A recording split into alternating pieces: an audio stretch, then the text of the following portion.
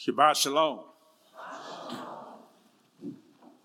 The Torah reading for this week is entitled Lech L'cha, which means you go. It is taken from the book of Genesis, chapter 12, verse 1 through chapter 17, verse 27. Now, this chapter begins the account of Abram's life, walk of faith. God called one man to begin the fulfillment of his promise in Genesis 3 and 15. From this one man, God would bless the whole earth. God called Abram while he was in Haran. Adonai promised to give Abram a land, a great name, a great nation, and a blessing that was spread throughout the entire world. Now, this call was completely of grace, and the blessings of this covenant was totally from the Lord's loving kindness. Now, it took real faith for Abram to respond to these promises since he and his wife were aging in years. With hindsight, Adonai has fulfilled his promises. Israel has her land. The Jews have blessed all nations by giving us the Bible and Messiah. And Abraham's name is revered by Jews, Muslims, Christians, and even unbelievers. When Abram left Haran, Lot went with him. This was a mistake. Lot's father, Haran, was dead, so Abram took his young nephew under his protection. Later, this would create serious problems. God would have to separate Lot from Abram before he could advance his plan for the patriarch's life. Abraham goes from Canaan to Egypt to escape a famine. Afraid for his life, Abram tells Sarai to pretend she is his sister. Pharaoh rewards Abram with riches for Sarai's sake, intending to marry her. Adonai plagues Pharaoh and his household for his plans to marry Sarai. Pharaoh rebukes Abram for his deceit and sends him and Sarai away. In chapter 13, Abram returns to Bethel, where he first pitched his tent and built an altar. There, he worships Adonai again. The herdsmen of Abram and Lot have a dispute over grazing rights. Abram allows Lot to select his own land, and Lot foolishly chooses land close to the morally perverted city of Sodom. After Lot's departure, Adonai again promised to make Abram's descendants as numerous as the dust of the earth and to give them the land of Canaan.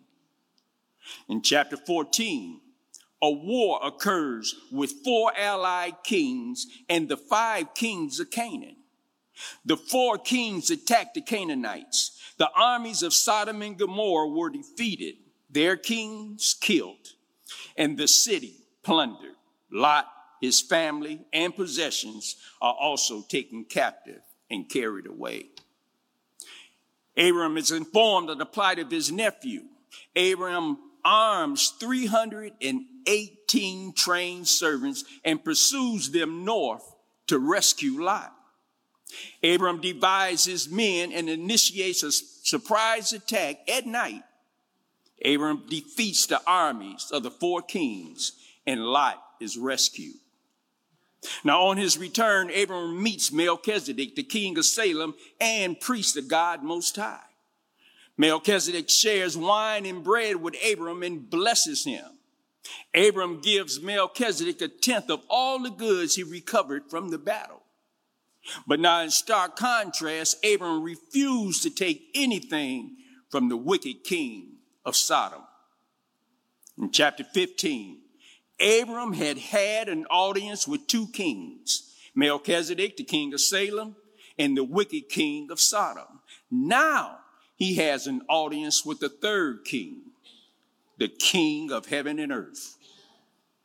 The word of the Lord came to Abram in a vision saying, Abram, don't be afraid. I will defend you and give you a great reward. Now, it had been at least 10 years since Adonai promised to make Abram a great nation, and Abram still had no son. Now, if he had no son, all his inheritance would fall to Eleazar, the one who helped him manage his affairs. God responded by telling him to look at the stars and says your descendants would be as numerous as the stars of heaven. And here, for the first time, the word believed is used in Scripture. The Torah says that Abraham believed God and it was counted to him as righteousness. Now, this is the key principle about the way people are saved.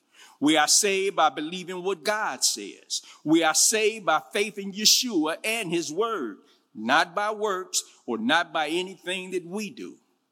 We also need one other thing to be saved, a sacrifice. Salvation is based on the blood of a sacrifice. Adonai then made a covenant, an agreement with Abram that involved a sacrifice. Now, it was customary in that day for the parties in an agreement to walk between the pieces of an animal that had been slain. This sealed the agreement.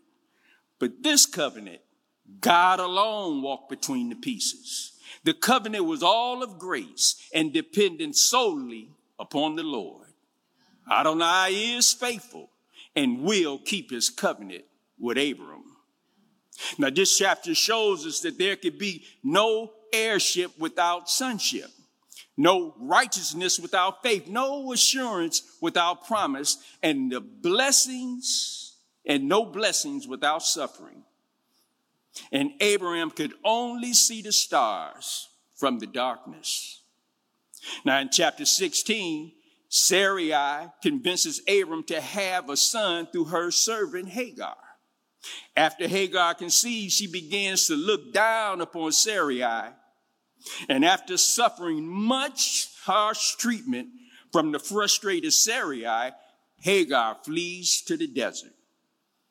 The angel of the Lord comes to her and tells her to return to Sarai and submit to her authority. He also told her that she will have innumerable descendants through her unborn son, who will be called Ishmael, meaning God hears.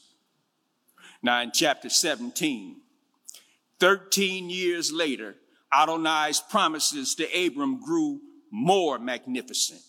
His name would be changed to Abraham, meaning the father of a multitude of nations. Yet Abram knew that God had not deceived him. His new name and his wife's new name, Sarai, meaning princess, would be perpetual reminders of God's sure word. God's covenant to Abram was repeated, and Abram was charged with the responsibility to circumcise his son and entire household as part of the covenant. Something to think about. Abraham had 318 battle-trained servants. They were not only faithful servants, but also skillful with the sword and shield. Now, recently, our brothers and sisters have been abducted by the enemy. Now, using God's mighty weapons, how skillful are we with the sword, the word of God, or the shield, faithful and persistent prayer? Look around, family. This is real. Shabbat shalom.